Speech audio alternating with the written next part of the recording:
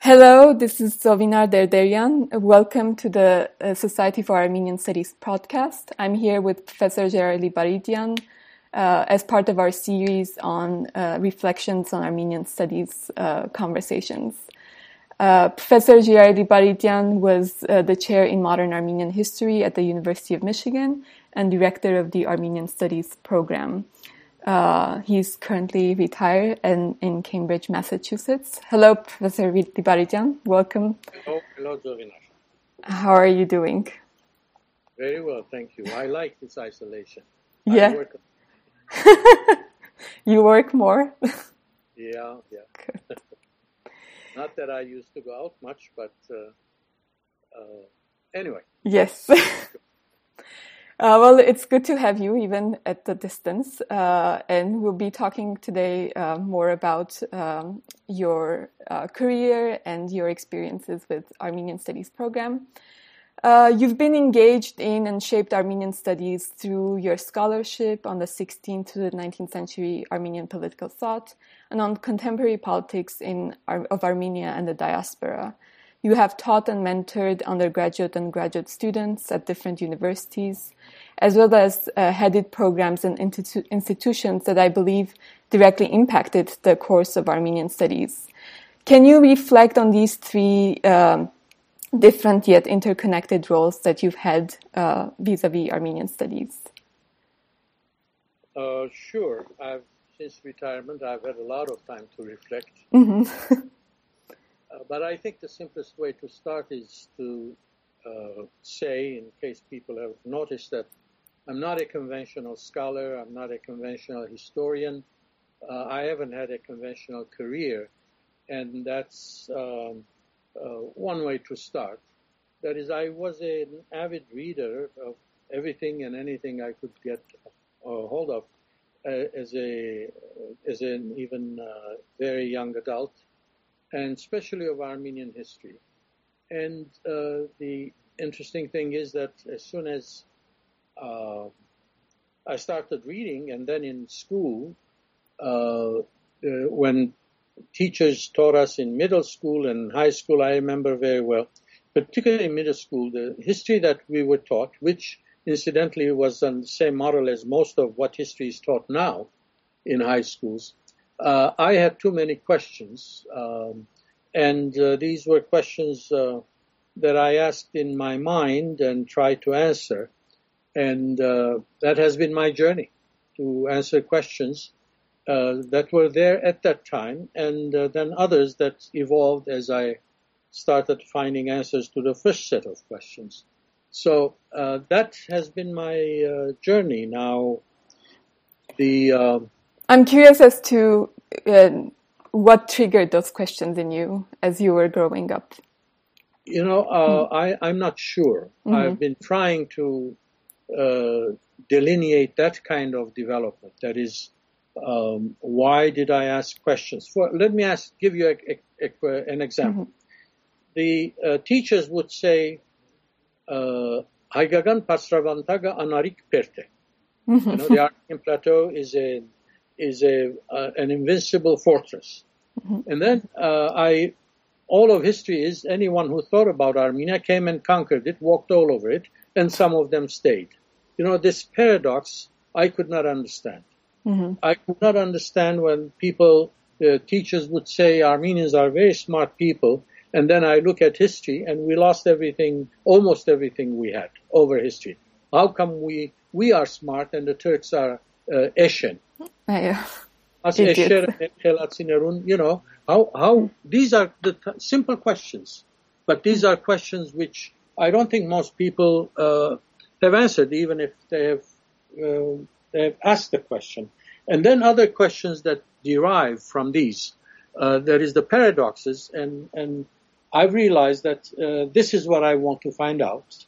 And so that explains my trying to get an education and see how do you find out answers to such questions. And then it also became clear at a very young age that I wanted, it was pleasant for me to share my questions and my journey with others. So that gives us to teaching, right? Right. And then I also realized that I was never going to be able to find answers on my own. So there had to be a community of people who share these concerns and ask questions. And that's where I was involved in publishing, in establishing programs, in starting, for example, Zorian Institute, that is to think together and to see if together we could go into finding answers, even if they're not final, if they're not fully satisfactory, but at least to start answering those questions. And the fourth thing is that I also realized that some of the answers were not in scholarship. They were not in books. They were in actual experience, political experience. So for me, political life, which then ended up being diplomatic life, was very much part of searching. And then, so I ended up with a political career as well. So that's why it's not conventional. I left academia in 91, went to Armenia to work, and 7 years, right? And came back. These are my reflections overall. Yeah. I have to ask you about also your engagement with the Society for Armenian Studies, because I think among the institutional roles that you've played, it's probably the least known. Yeah. The least known, because it was in 1975, that Richard Ovanesyan, my professor and advisor, we were talking and said, we're starting this organization because NASER, that used to do things, the National Association for Armenian Studies and Research, they're not doing much. So we're starting the Society for Armenian Studies, and I don't want it, these are his exact words, to be stillborn. And, we have to be active, and why don't you join us? And, and then I became the secretary of the council, which included the big names, other than Richard. You had Avedi Sanjan, Nina Garsoyan, Robert Thompson, and possibly Dikran Kuyumjan. I think Dikran was there too. So I was a junior guy. I didn't even have my PhD. I just finished my exams. And at UCLA. Right? At UCLA, yeah. So for I think 3 years at least, maybe more, I was the secretary, and in that position, I think I was the one who put together the first panels in the Middle East Studies Association annual meetings, and later for the American Historical Association, and I think we started also the Slavic Studies Society. So then I also tried to connect people, and that started publishing the annual membership roster, and then annual bibliography of articles and books written by members, and also a newsletter, the SAS newsletter. Yeah. So these were activities that I directed. The other activity we did was the Journal of the Society, and Avedi Sanjan was its first editor. Which are all still ongoing projects of SAS. Yeah. Well, SAS doesn't have the annual, I don't think they have the newsletter. We have a newsletter, I think. We do? Yeah. Yeah, good, yeah. Anyway, I don't think that we have the annual bibliography, but there are so many different ways of getting to those now that probably these are not needed. So, but I think the major aspect of what I try to contribute to is to take the present as seriously as we take ancient times. This is very important. And what do you mean by that? Do you mean study the present as much as the past, or the recent? Well, Armenian studies used to be ancient and sometimes medieval. But it's with Louis Nalbandian, who does the revolutionary movement, Richard, who does the Republic of Ovanesyan, and then we start looking at the modern period. Right. Very little on Soviet Armenia except Matosyan. She had done one book, and it took a long time before we had anything else on Soviet Armenia. So there's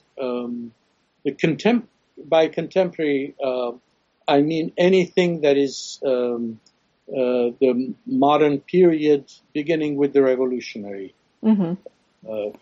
society organizations, and then genocide, then republic and diaspora and Soviet Armenia. And that's why when in 1982 we started the Zorian Institute, it was called Institute for Contemporary Research and documentation. So the contemporary and the main two concerns were going to be Soviet Armenia and the diaspora. Right. Genocide came in later. Yeah. We always think of genocide as a central aspect of Armenian studies. It became later, but not at the time. That was not the intention. Right. And if you find the early brochure, it was a booklet, 6-8 pages, a blue little publication. The genocide is not there. It's the focus of the organization. But later on, we couldn't escape it.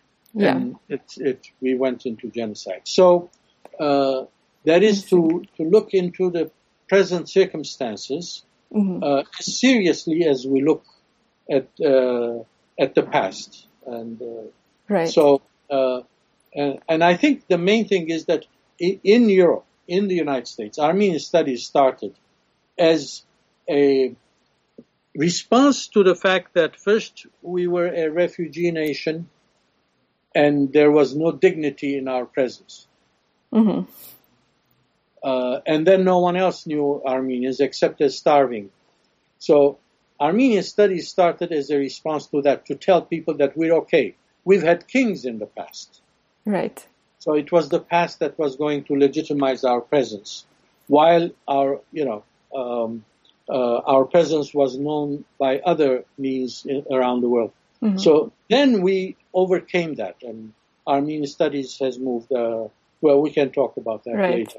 So you're getting into my next question actually, because you're starting to talk about how the specific period of time when Armenian studies was developing, the current situation, sort of the history of Armenian studies and how each moment affected scholarship in that era. Yeah. So I'm wondering how the time period when you were a student, the political events that were occurring and social events that were occurring at the time affected your own scholarship. The first, I think it's important to mention that while in middle school in Beirut, Surp Nishan Askain Varjaran, we had a great teacher, but it was very conventional with all the paradoxes, and the guy couldn't get beyond the Berlin Conference. He always start Baron Hagopian. He would never. It would end with the Berlin. He was fixated with the Berlin Conference, San Stefano and Berlin. And then in Gemaran, though, we were lucky. It was a great school. Our teacher was Yervan Pambukian, a young man who studied in Belgium and came back, and his interpretations were much more interesting. Now, of course, other than and he looked at things. For example, in his view, Vasaksuni was not a traitor. And, there were more interesting people than the usual kings and whatever. But also, we had as our teacher and principal Simon Vratsian. Garo Sasuni was a teacher, and so these were important.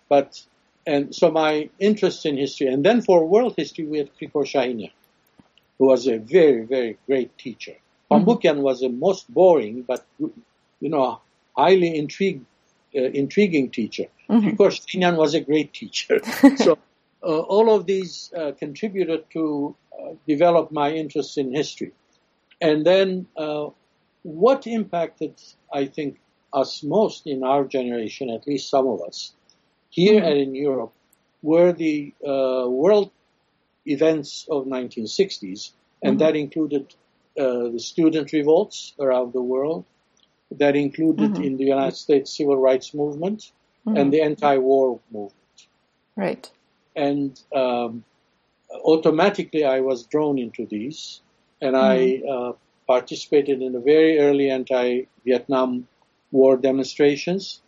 I was a main speaker at the last demonstration in Los Angeles in 1972, where a Black Panther leader was speaking, Bob Abernathy, Martin Luther King's successor, was speaking, and I was between the two of them. And but also the civil rights movement, and I was a member of the Black Students Union, the only non-black to be a member at California State. This was in last 2 years of college. So participating in those was very important and opening up to Native American history. I studied African history. Anything that had to do with injustice, inequality, and oppression was a matter of discussion at the time. So this, for me, was much more important than in case of others who may have had more time to study theory. And I think it's very important, but I didn't have that time.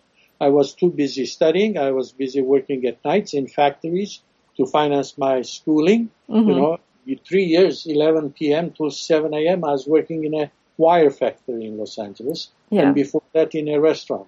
So, and political activism, studying and working, I somehow ended up developing my own approaches.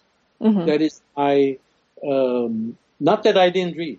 I read a lot. I continued reading as much as I could. And I had some great teachers in college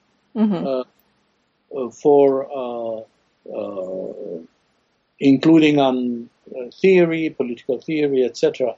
But I don't think I got a decent education in theoretical learning.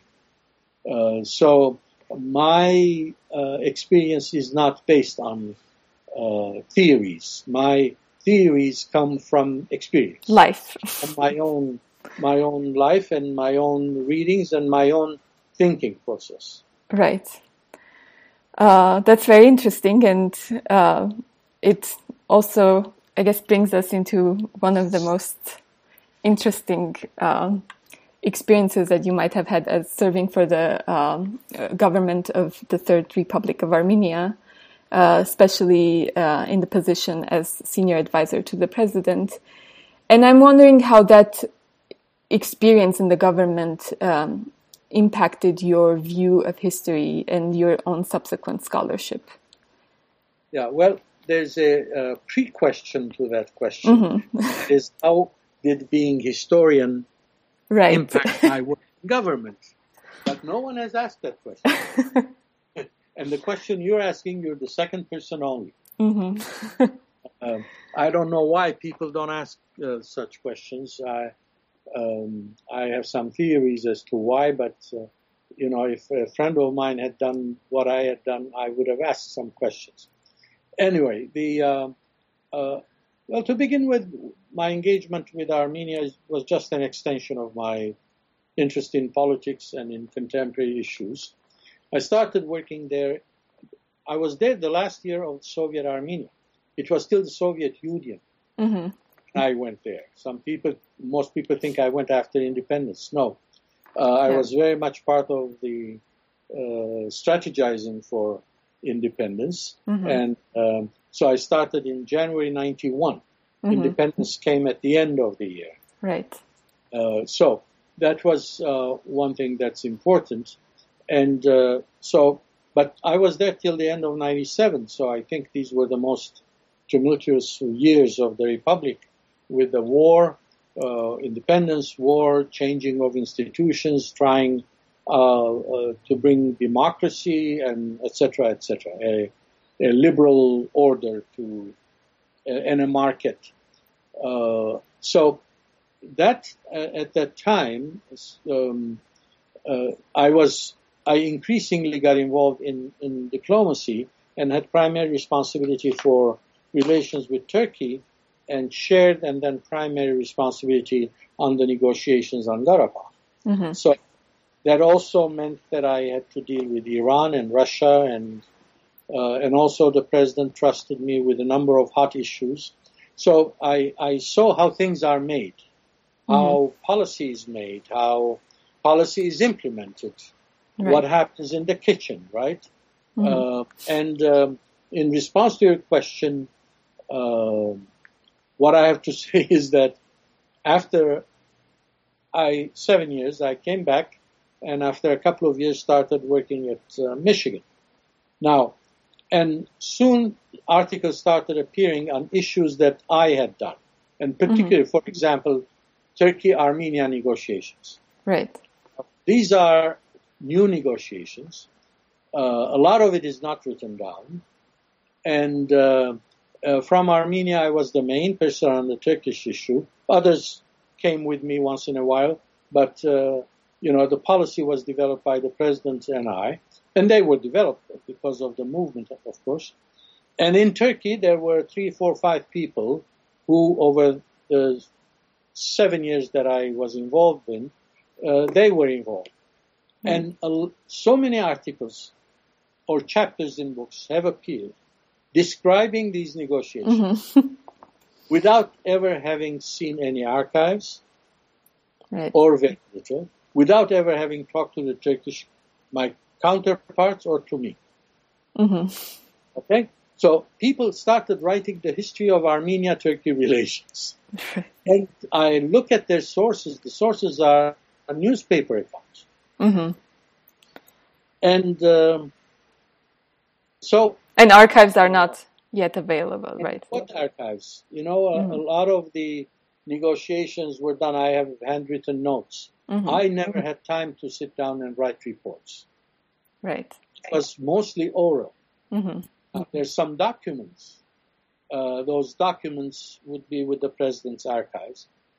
And some of them I have copies.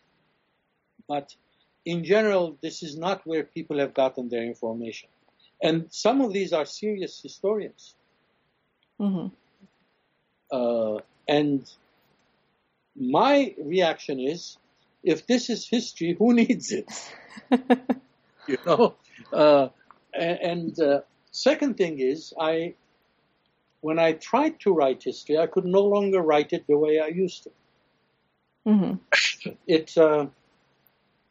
I was less sure that what I was saying is correct.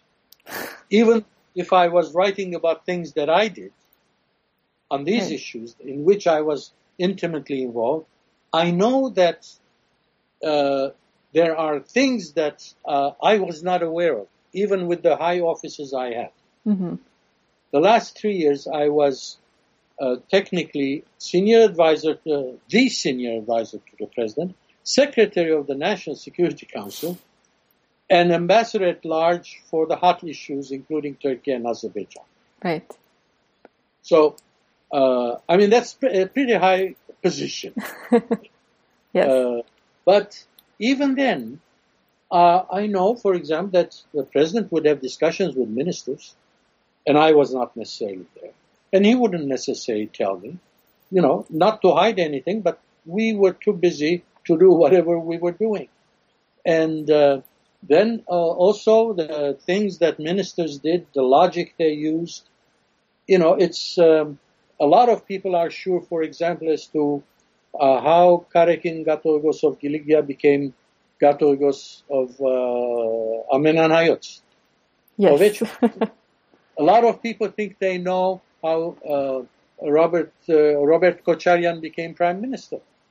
They all have theories, but they present it as, now Karakin, I know how it happened. Kocharian, a lot of things I know, and I'm still not 100% sure. There's so many things that are critical, and I'm still not 100% sure as to why they happened. Although I have some knowledge, I see some possibilities, and even with the president, you never know what is behind the logic of the logic of the logic. So I'm less secure, and everything I've written since then, I've said I don't think this is history. It shouldn't be taken as history. It's a political argument. because I have strong views on a number of issues. And I trust less other historians, of course. Mm-hmm. Some I dismiss completely because I don't know what they're writing, although they're writing about Armenia. But, there's too much politics involved in a lot of our scholars. They allow themselves, who write about Armenian politics and Armenia, they write as if they don't have the same self-censorship mm-hmm. that they do if they were writing about King Dirtat. Right. The rules of scholarship, right? Checking, double-checking, using all the possible sources. No, they decide that this is it. And I know that, some of my friends have written such books and such articles, right. That are not really useful, and they're harmful. Mm-hmm. Even non-Armenian scholars have permitted articles and papers to be published on Armenia that they would not have allowed if it was on anything else. Right. As if Armenia is a cheap target. You can make a name for yourself. It's and then there's always, of course, the huge anti-Terbedrosian propaganda that went on for many years. It still goes on in Armenia after he resigned in 98. I'll tell you one thing that I have in my forthcoming book.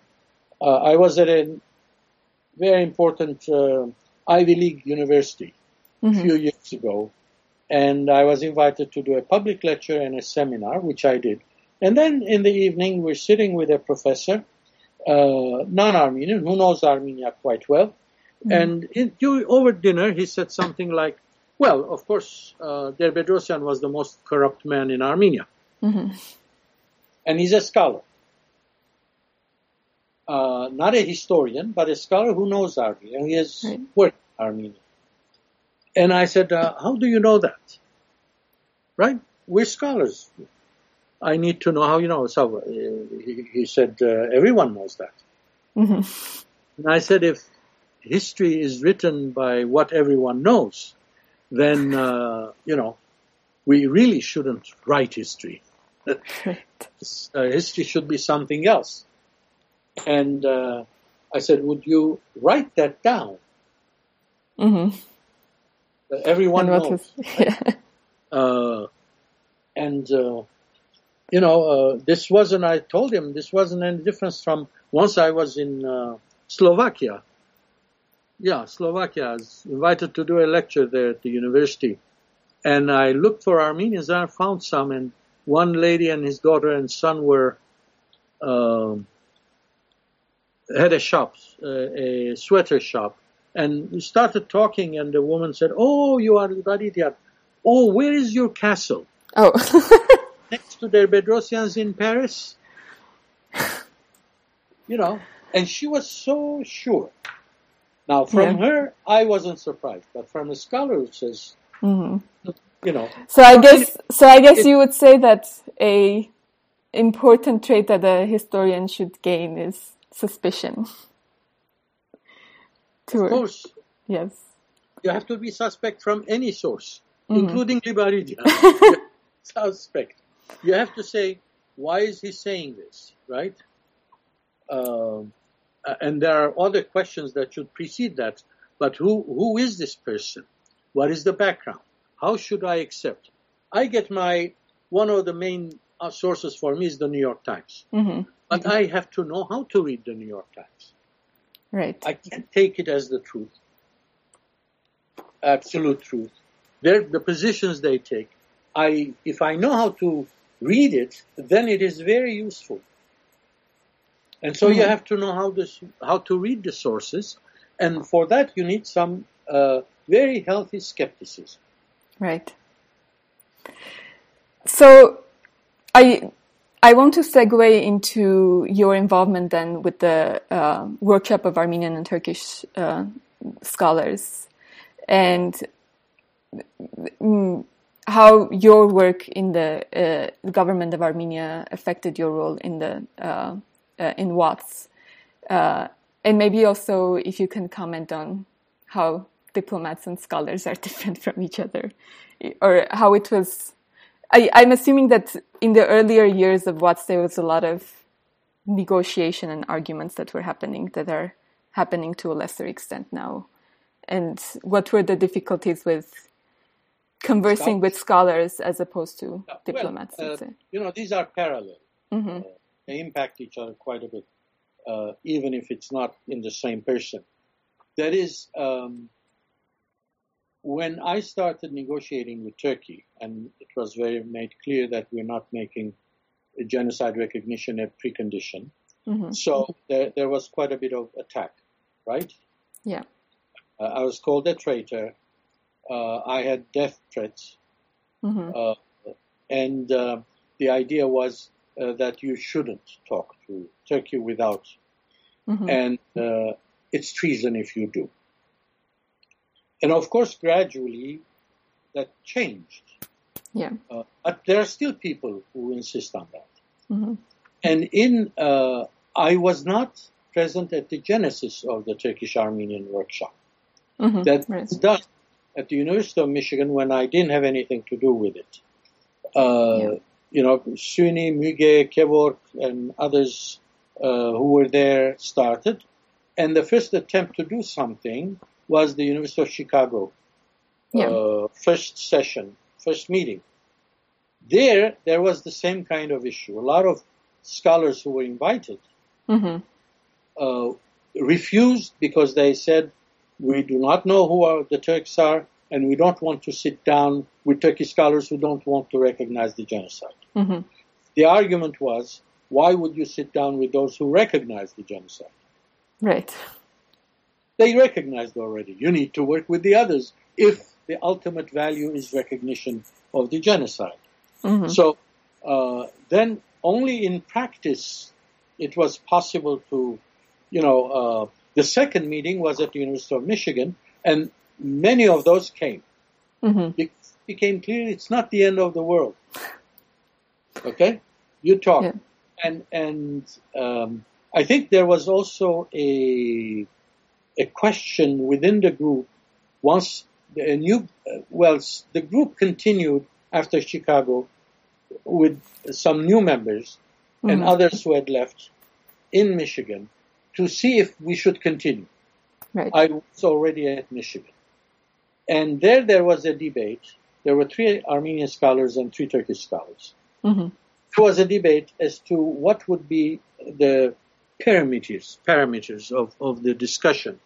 And there were one or two, I think one of the 5 who insisted that it should be a question of discussing the genocide and its recognition.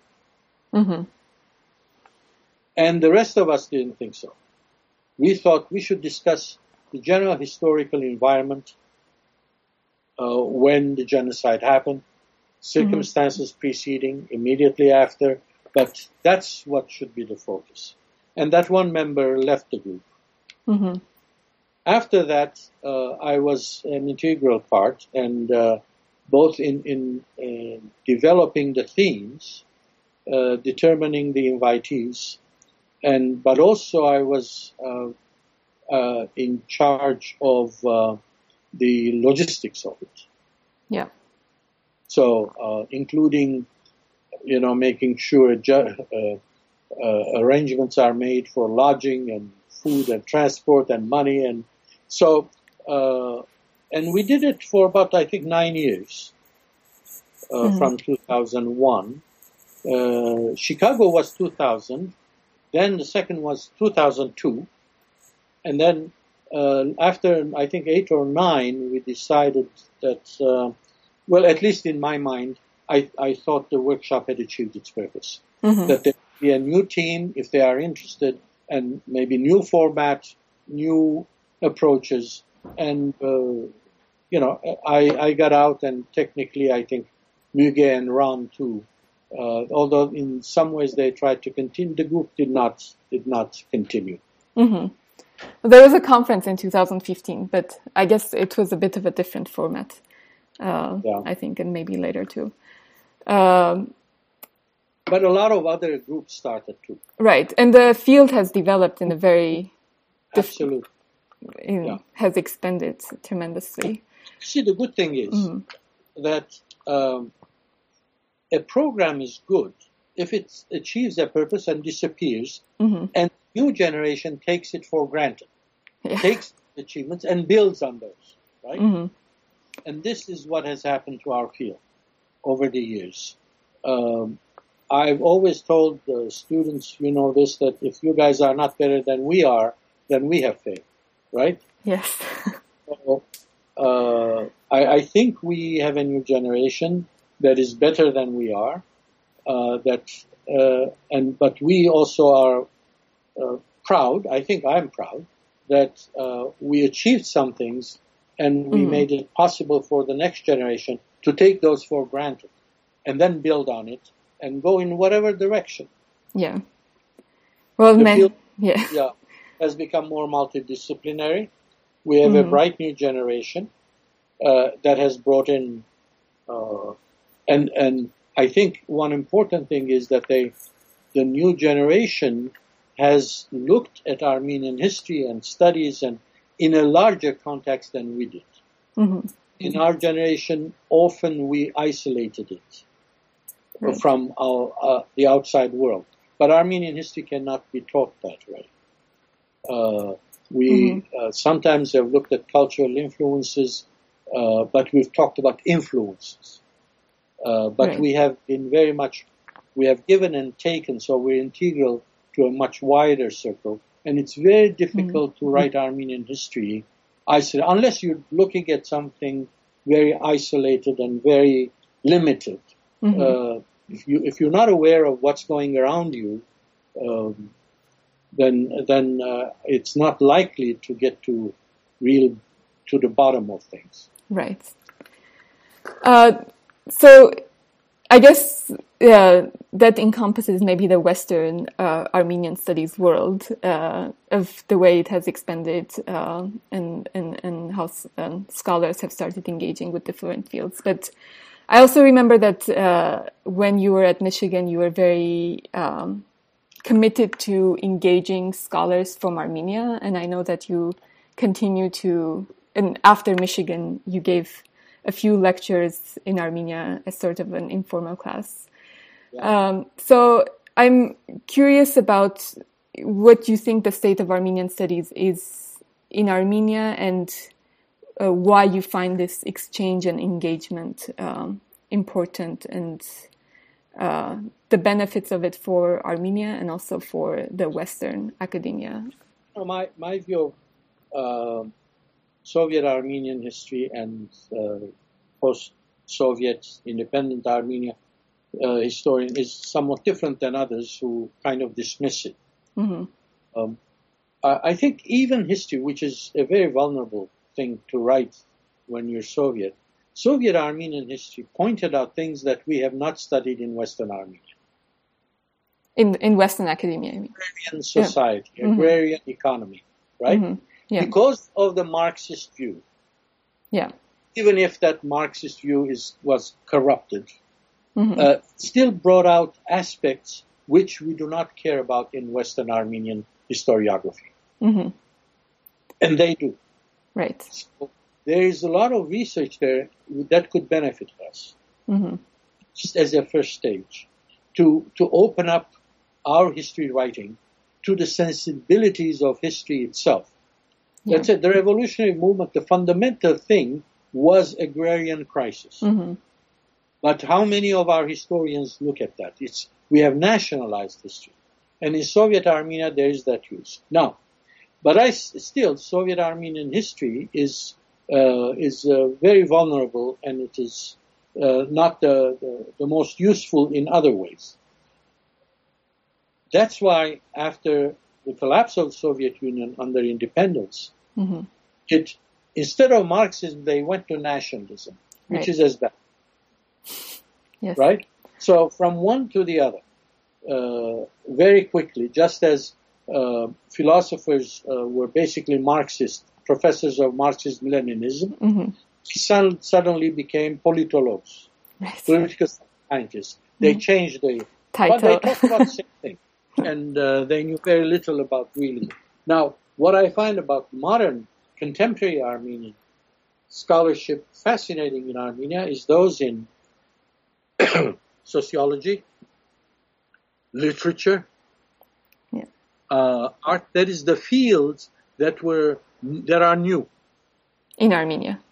Yeah. In Armenia, psychology is getting somewhere, and we have some very, very bright historians of literature, of culture. A few good historians now finally are coming up, and the point is, and these are of international standard.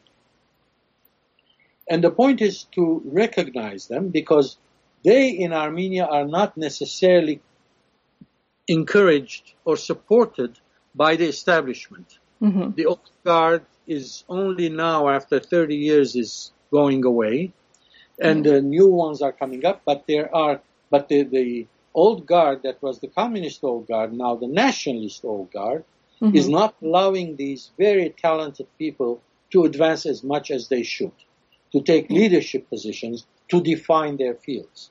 So for me, supporting these was not only, first of all, recognizing the talents we have there, but also making sure that they have some support, some recognition. First for themselves. They should realize that there's a few of us who really appreciate who they are and the kinds of minds they have. And then also to see if they could be supported otherwise.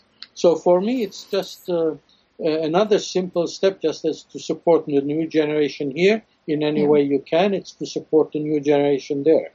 And if we don't do that, we will die. I don't think I will die. I may pass away, and be buried, but I think, students I've had, people who've come to my lectures, the support I've given is more than I could have expected many decades ago, and I'm glad I could do it. And I'm very proud. I'm optimistic. I'm optimistic. Yeah, I think you have a lot of reason to be. So I wanted to, I know though you haven't completely retired from your work, your scholarship, so I wanted to end by asking you what you're working on these days. Oh, I'm working harder than any time I've left that I'm not with my grandson, I'm not taking care of him, I'm working. I'm working on a number of projects. I'm trying to finish a book that I started many years ago on Garapa negotiations. I've done about 60-70% of it. I am working slowly on my memoirs. I am working on an essay, I don't know how long it will be, on it's called My Turkish Problem. Interesting. The evolution of my thoughts and disposition toward Turkey and the Turkish issue. But also, there's a very practical plan to publish 5 volumes of my selected essays and interviews in Armenia. The first one this year, 2 more next year, and 2 more in 2022. 3 of them in Armenian. So most of the articles there would be translated from English, and 2 in English. About half of these would be articles that are not published. They have published but lost, dispersed in different places. So the first volume that is almost next month, it goes to the publisher, is on Armenia-Turkey, Armenian-Turkish relations. Yeah. Historical, genocide, contemporary diaspora. So the next year it will be on the Third Republic. And then and 1 English volume that will combine the 2. And then to 2022 it will be basically historical essays that including one on that will be called Madorumner. thoughts on Armenian history in general, on how we write it, how we look at it, what are the issues that we should look at. Mm-hmm. Just some thoughts after 50 years of asking questions, maybe saying why questions. Yes. Yeah. Well, that's very exciting. I know that many of your questions that you've raised in your writings have influenced me and many other peers of mine. Yeah. So we will be looking forward to that. And hopefully we'll have podcasts on your new books as well. Okay, thank you. Thank you. Yes, you wanted to say something. I think one of the things I've learned is you have to ask the right questions. If you have the wrong questions, there's absolutely no way you could get the right answer. Right. There's no right answer to the wrong questions. But if you have the right question, even the wrong answer may be useful in exploring other possibilities. Yes. So the key is the right questions. So we'll have to continue working on that. Okay. Thank you very much for being with us. Okay. Bye-bye. Bye-bye. Bye-bye.